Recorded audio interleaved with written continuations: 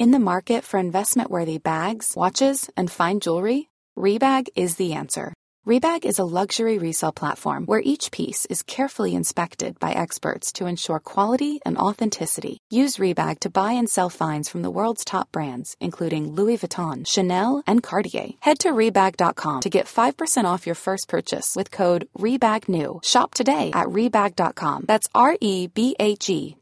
And use promo code REBAGNEW for 5% off your first purchase. Hey, I'm Ryan Reynolds. Recently, I asked Mint Mobile's legal team if big wireless companies are allowed to raise prices due to inflation. They said yes. And then when I asked if raising prices technically violates those onerous two-year contracts, they said, "What the f*** are you talking about, you insane Hollywood ass?" So to recap, we're cutting the price of Mint Unlimited from $30 a month to just $15 a month. Give it a try at mintmobile.com/switch. $45 up front for 3 months plus taxes and fees. Promo rate for new customers for limited time. Unlimited more than 40 gigabytes per month. Slows full terms at mintmobile.com. Hello, my lovely betwixters. It's me, Kate Lister. I am here. You are here, which is the really important thing. But before you and I can go any further with this podcast, I need to give you the fair dues warning. Here it is. This is an adult podcast spoken by adults to other adults about adulty things in an adulty way. And there's a range of adult subjects, and you should be an adult too. And now that we've got that little lot out of the way, you have been forewarned. Forewarned is forearmed. Fair dues. Can't say fairer than that. On with the show. The news from France is very bad, and I grieve for the gallant French people who have fallen into this terrible misfortune.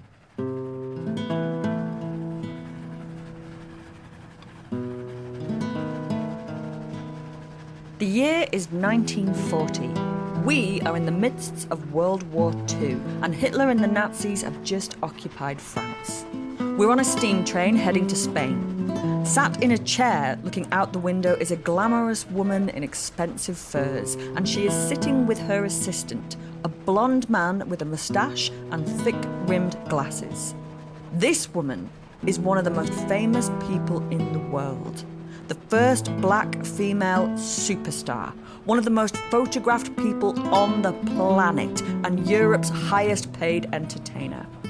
Since the war broke out, she often performs for troops, providing a glimmer of glamour in an endless gloom of war. Today, she is heading to Portugal as part of her planned tour, and she carries with her music scores in a briefcase. She travels from country to country with little trouble, thanks to her fame and her well-known job as an entertainer. But unbeknown to the Nazis, this celebrity is living a double life as a spy for the Allies.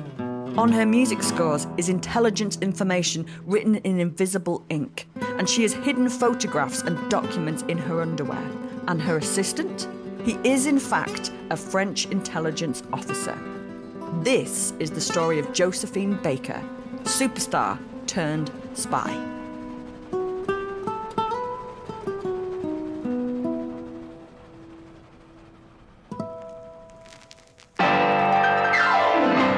What do you look for in a man? Oh, money, of course. You're supposed to rise when an adult speaks to you. I make perfect copies of whatever my boss needs by just turning a knob and pushing a button.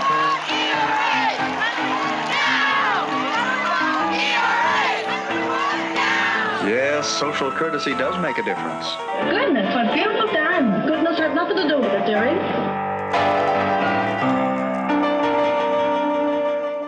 Hello, and welcome back to Betwixt the Sheets, the history of sex scandal in society, with me, Kate Lister. Josephine Baker was a world-famous singer turned World War II spy. And if that wasn't impressive enough, she also devoted most of her life to fighting racism and became the first black woman to be immortalised in France's Pantheon mausoleum of outstanding historical figures, joining people like Marie Curie and Victor Hugo. Today, we are going to be hearing all about her extraordinary life on an interview from our sister podcast, Dan Snow's History Hit, where Dan speaks to Monique Wells all about the iconic entertainer. Enjoy.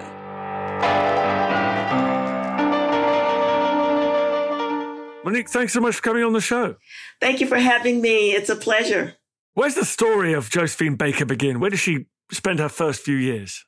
She was born in St. Louis, Missouri, East St. Louis. She was quite poor, extremely poor, in fact. We're talking eating out of garbage cans poor. And she very early on was sent to work by her mother in domestic capacity. So she would be a live-in housekeeper or maid for people. There was a lot of trouble with that. So she was doing that just as much as she was living under her own family roof. And Missouri was not a good place to be an African-American in the early part of the 20th century. Not at all, no. In fact, you could probably say fairly that just about anywhere in the United States, it was not good for you to be an African-American at that time. It was extremely difficult. One of the things that she experienced very early on in her life was the East St. Louis race riot across the river from St. Louis. So St. Louis, Missouri, East St. Louis, Illinois. Okay, let me make that distinction. But a lot of people believe that the race riot actually took place in St. Louis. It took place mostly in East St. Louis, and then some people came across the bridge to St. Louis. But that was a very traumatic and horrific experience with regard to race hatred in the United States. So she was no stranger to that. She was no stranger to poverty. She married at a very early age, an illegal marriage to a man named Willie Wells. She was only 13. It was not a legal marriage. It did not last very long, but this was just one of the ways that she was trying to escape the huge difficulties that she had as a child. And she did not do well in school. She was frequently truant. She loved the theater. She learned that early on. She developed a desire to perform, and she started performing just on the street, actually, to earn a little bit of money at a very early age. And so, I mean, that gives you a good idea of just the horrific situation that she grew up in St. Louis. And does performance give her that ticket out of there? Absolutely. She started going to a theater called the Booker T. Washington in St. Louis. And when she would skip school, she would go to the theater. She would go to the theater whenever she could. And she learned invaluable lessons from the performers there. And she got a taste of what it was going to be like to be a traveling performer when she started hanging out with a family that lived across the street from her, a family called Jones. They had an organization called the Dixie Steppers, and she went on the road with them. So that was her first taste of performing. And she was not actually performing. She was, behind the scenes with that group, but she got the flavor for performing and traveling to perform with them. And it was when she was traveling with them that she met her second husband, Billy Baker, and she kept his name, even though they did divorce eventually. And how does she go from there to France? Like, how's that jump take place? So she's gotten this bug, right, for this traveling performing, and she tries out for a show called Shuffle Along, which was huge, Noble Sissel and U.B. Blake's Shuffle Along, but she was too young at the time to be hired as a regular in the show in New York. But they did hire her for the traveling show, and she went all around with them. And when she finally was able to return to the East Coast, it was with a new show by Sissel and Blake that didn't do so well. And she ended up working at a place in New York called the Plantation Club, and that's where she was discovered by a woman named Carolyn Dudley Reagan and wooed into a show called La Revue Negre, which opened in Paris in October 1925. And she discovered that France was far less segregated, right? There were more opportunities for people of color in that era, I guess. Absolutely. And we have to keep in mind that during this time, there was a very, very, very small actual Black population on French soil. France had its own history of slavery and colonialism and all of that. But largely, you didn't see that or feel that with regard to actual people on the ground in France. And so Josephine and the other people who were in this show that came to Paris, they came into an environment that was devoid pretty much of Black people. And we have to also remember that they were African Americans and not directly tied to France's history of slavery and colonialism. That's a very, very important thing to understand about why these people were able to experience the freedom that they did. And she makes a success, right? She becomes phenomenally wealthy. an overnight success and phenomenally wealthy in a very short period of time. And at the age of 19, this is when she debuts. Wow. Yeah. So she goes from eating out of trash cans and having her life threatened by racist mobs to being fantastically wealthy, one of the most celebrated women in France in a space of just a few years. Yes, absolutely. Do we know what effect that had on her? How did she take all that? Well, she's a 19-year-old. She's not very sophisticated, at least at the beginning. So she's overwhelmed, pleasantly overwhelmed, but overwhelmed because of all the attention that is poured upon her by men, by women. Women want to look like her. They're all rushing out to buy the clothes that Josephine Baker wears, trying to get their hair done the way that she has her hair done. The men are, oh my God, this exotic, and I emphasize that word, exotic, Black goddess. And, can we have our way with her? What can we do with her, for her? All of that in really the space of just a few days and weeks. And so she builds on that. And this show, La Revue Negre, actually leaves Paris and travels. But she is so desired in Paris that another theater woos her away from that show. And she comes back to Paris and she performs at the Folies Bergère and wears her banana skirt for the first time. And of course, that's legendary. And if people know nothing else about Josephine Baker, they know that she wore a banana skirt, right? Probably not the greatest claim to fame, but still an iconic image of her. And she goes on, and she meets an Italian man named Pepito Abatino, who becomes her impresario. He manages her, he becomes her lover, but he, most importantly, shifts her from the performing of the savage dancer, moves her into a more mainstream type of performance. They travel through Europe, they travel to South America.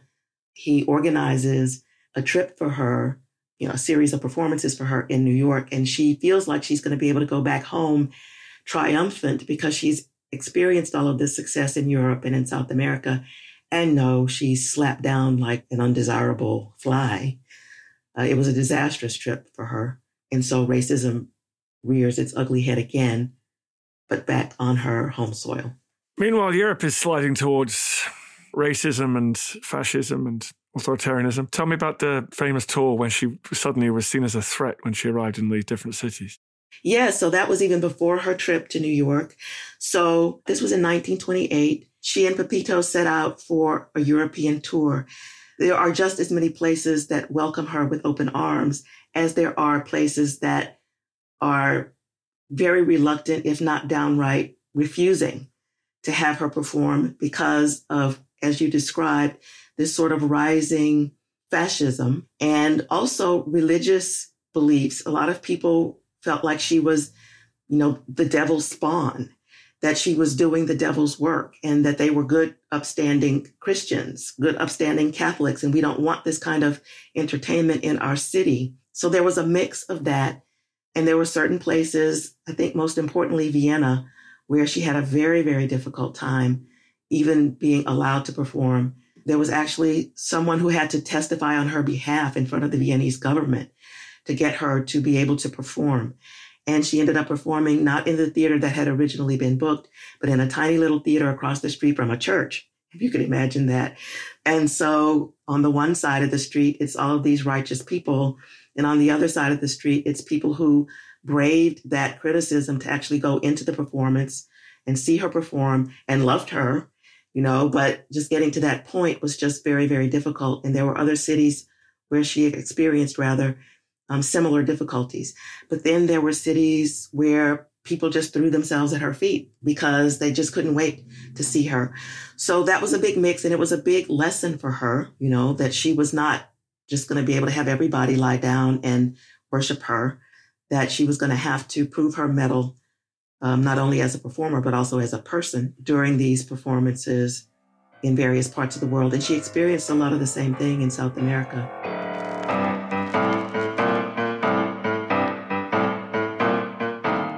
We'll be back after this short break.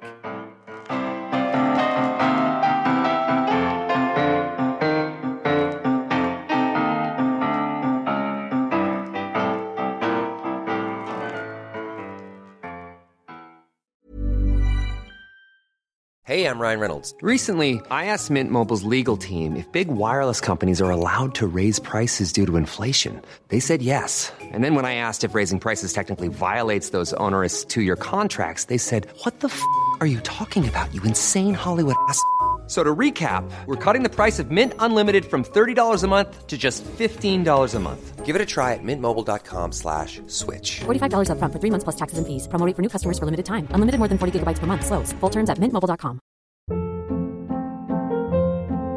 Hold up. What was that? Boring. No flavor. That was as bad as those leftovers you ate all week. Keke Palmer here, and it's time to say hello to something fresh and guilt-free. Hello Fresh. Jazz up dinner with pecan-crusted chicken or garlic butter shrimp scampi. Now that's music to my mouth. Hello Fresh. Let's get this dinner party started. Discover all the delicious possibilities at hellofresh.com.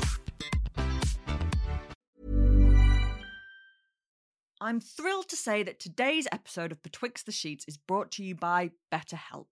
We all carry around different stresses with us, and I'm no exception. It can be a whole range of things that weigh on us, big and small, such as, can I justify these elaborate impulse purchases? How do I tell my friend that, no, they really shouldn't have cut that fringe? And of course, the evergreen classic, why are we all here? Bottling these things up can really take its toll, which is why therapy is fantastic for getting them off your chest and working through them with an expert. Even if it's just to tell your mate that their hair doesn't look its best. If you're thinking of starting therapy, BetterHelp is built to be convenient to you, being entirely online and flexible to suit your schedule. Simply fill out a questionnaire to be matched with a therapist, and you can change at any time with no additional cost. Get it off your chest with BetterHelp. Visit betterhelp.com/betwixt to get 10% off your first month. That's BetterHelp, HELP.com/betwixt.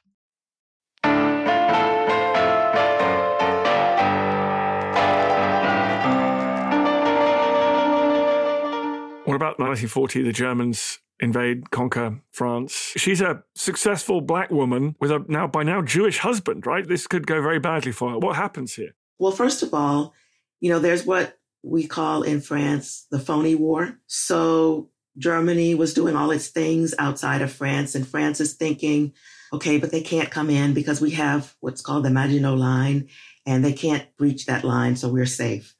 And then Josephine is preparing herself, if you will, for what's to come, just in case things happen in France. There are people who are seeking her out and asking for her assistance to help with any form of resistance that might be necessary. Because she is a performer, she's able to visit places like the Italian consulate and be in contact with people who are not thinking anything about guarding what they're saying to each other, because she's a performer and, who is she really? Not really understanding that she does speak several languages and that she is able to understand and retain things and take them back to the French. Once the Germans are actually in France, she leaves Paris and goes to what is called Les Milandes, which is a property that she eventually purchased in the Dordogne region. And she is aiding people who are escaping, her husband and his family included, even though they were on the verge of divorce at that point. And even before she went down to Les Milandes, when she's still in the Paris area, she is recruited by a man named Jacques Apté, who arranges with her to do all of this surreptitious activity and gets her to join the Free French forces and gets her to smuggle things and be a transporter of information, even before the Germans actually arrive. And once they are in the south of France, then they are given orders to get information to General de Gaulle, who has left the country and is in England. It is decided that the way that they're going to get this information out is that she is going to be her own self. She's going to be the persona, the Black Star. And this gentleman, Jacques Apté, is going to pretend to be her secretary. And so they are traveling together.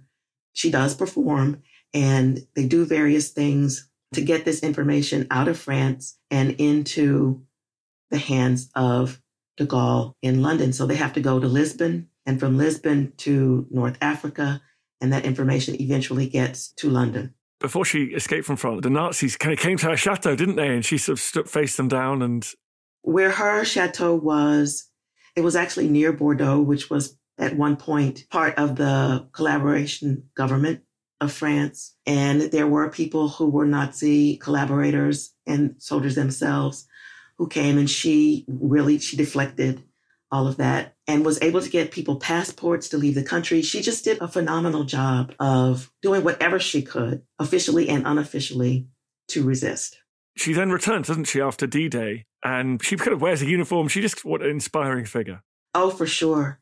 So she actually joined the auxiliary of the French Air Force, and she received several medals for her service. One, which was particularly special to her, was the Croix de Lorraine, which Charles de Gaulle gave her personally, and which she later hawked to raise money to support the French war effort. I mean, you can't get more heroic than this, really.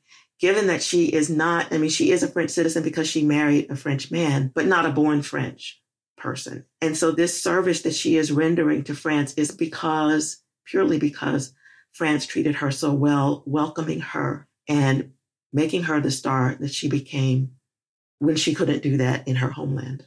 Although what I love about her career, she does seem to, think, okay, I'm going to roll my sleeves up and try the US one last time, the land of my birth. And she gets involved with the civil rights movement. Yes, she does. And so she went to the US I think it was in 1951, if I'm not mistaken, and had a whole series of performances set up where she refused to perform in front of segregated audiences. She did a lot during that trip. And she did some of it in collaboration with the NAACP and other organizations that were, on the ground fighting day to day for civil rights in the U.S. I don't want to give the impression that she was intricately involved in their activities. She organized this tour on her own because she fervently believed in what she was doing. There were some things that she was in communication with them about, but mostly not. It was her own initiative. And certainly years after that, she participated in the March on Washington and spoke on the same stage with Dr. Martin Luther King. What a career, what a life. She performed right up until she died, didn't she? She absolutely did. That was sort of I can't even say a Cinderella story. I mean, it was a Cinderella story at some point because she rose from the proverbial ashes several times actually during her career. During this last period, which is in 1975, she was living with her Rainbow Tribe. The Rainbow Tribe of the kids she adopted? Absolutely. The children that she adopted with her husband, Joe Bullion. She adopted 12 of them from various places around the world. And she did that with the intent to show the world that there should be no place in our hearts for racism, no place in our hearts for discrimination because of religious beliefs, no place for discrimination of any kind. So her life was supposed to be a living example of that. Also, I have to say that Josephine absolutely was desperate to have her own children and could not have children. And so adoption was the only alternative for her. She and her husband had originally decided to adopt only 4, but she just kept bringing them home. Every time she would go on a trip, it seemed she would bring home another child, and they ended up with 12 children that she called her Rainbow Tribe. And they lived in this place, Les Milandes, in the Dordogne area, and they had good times and they had bad times. And they eventually lost the property. She eventually lost the property. And Princess Grace of Monaco took her and her family in and mounted another comeback performance for her, which they ran in Monaco and then brought back to Paris in early 1975. And she did several performances there before succumbing to cerebral hemorrhage. Not on stage. She left a performance, went to the hotel she was staying in, and did not come to rehearsal the next day. And her assistants found her unconscious in her bed, and they took her to the hospital where she died. On the 30th of November 2021, she became the first Black woman to enter the Mausoleum of Outstanding Historical Figures, the Pantheon in France. What does that mean? What does that incorporation mean? It is the highest honor that the French can bestow upon a person. And you may know that there are very few women in the Pantheon. Josephine is the 6th woman only out of over 80 people. She is the first African-American in the Pantheon, the first African-American woman. Her whole life, once she got to France, I will say, embodies what the French call universalism. It is an ideal that France would like to think that it is living up to. I think we can all say objectively that it is not there yet, but it is an ideal. And Josephine Baker's life embodied that ideal. And so I believe that when current President Emmanuel Macron had the opportunity to approve the petition that would have Josephine inducted into the Pantheon, he was particularly pleased to do so because her life embodied this French ideal.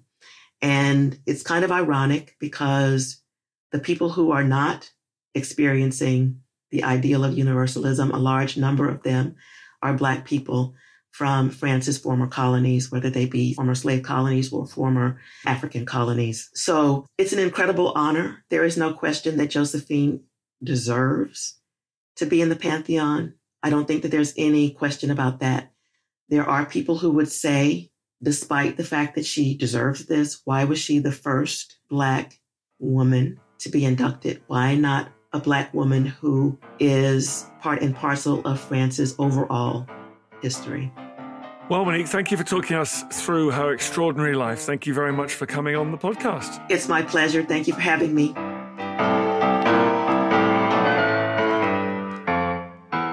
Thanks for listening, Betwixters. We will be back with our usual episodes next week. If you like what you heard, please don't forget to like, review, and follow along wherever it is that you get your podcasts.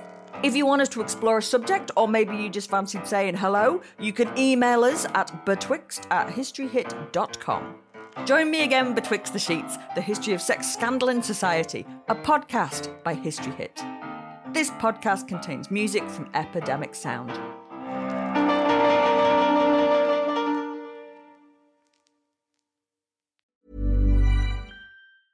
Small details are big surfaces. Tight corners are odd shapes. Flat, rounded, textured, or tall. Whatever your next project, there's a spray paint pattern that's just right. Because Rust-Oleum's new Custom Spray 5-in-1 gives you control with 5 different spray patterns. So you can tackle nooks, crannies, edges, and curves without worrying about drips, runs, uneven coverage, or anything else. Custom Spray 5-in-1. Only from Rust-Oleum.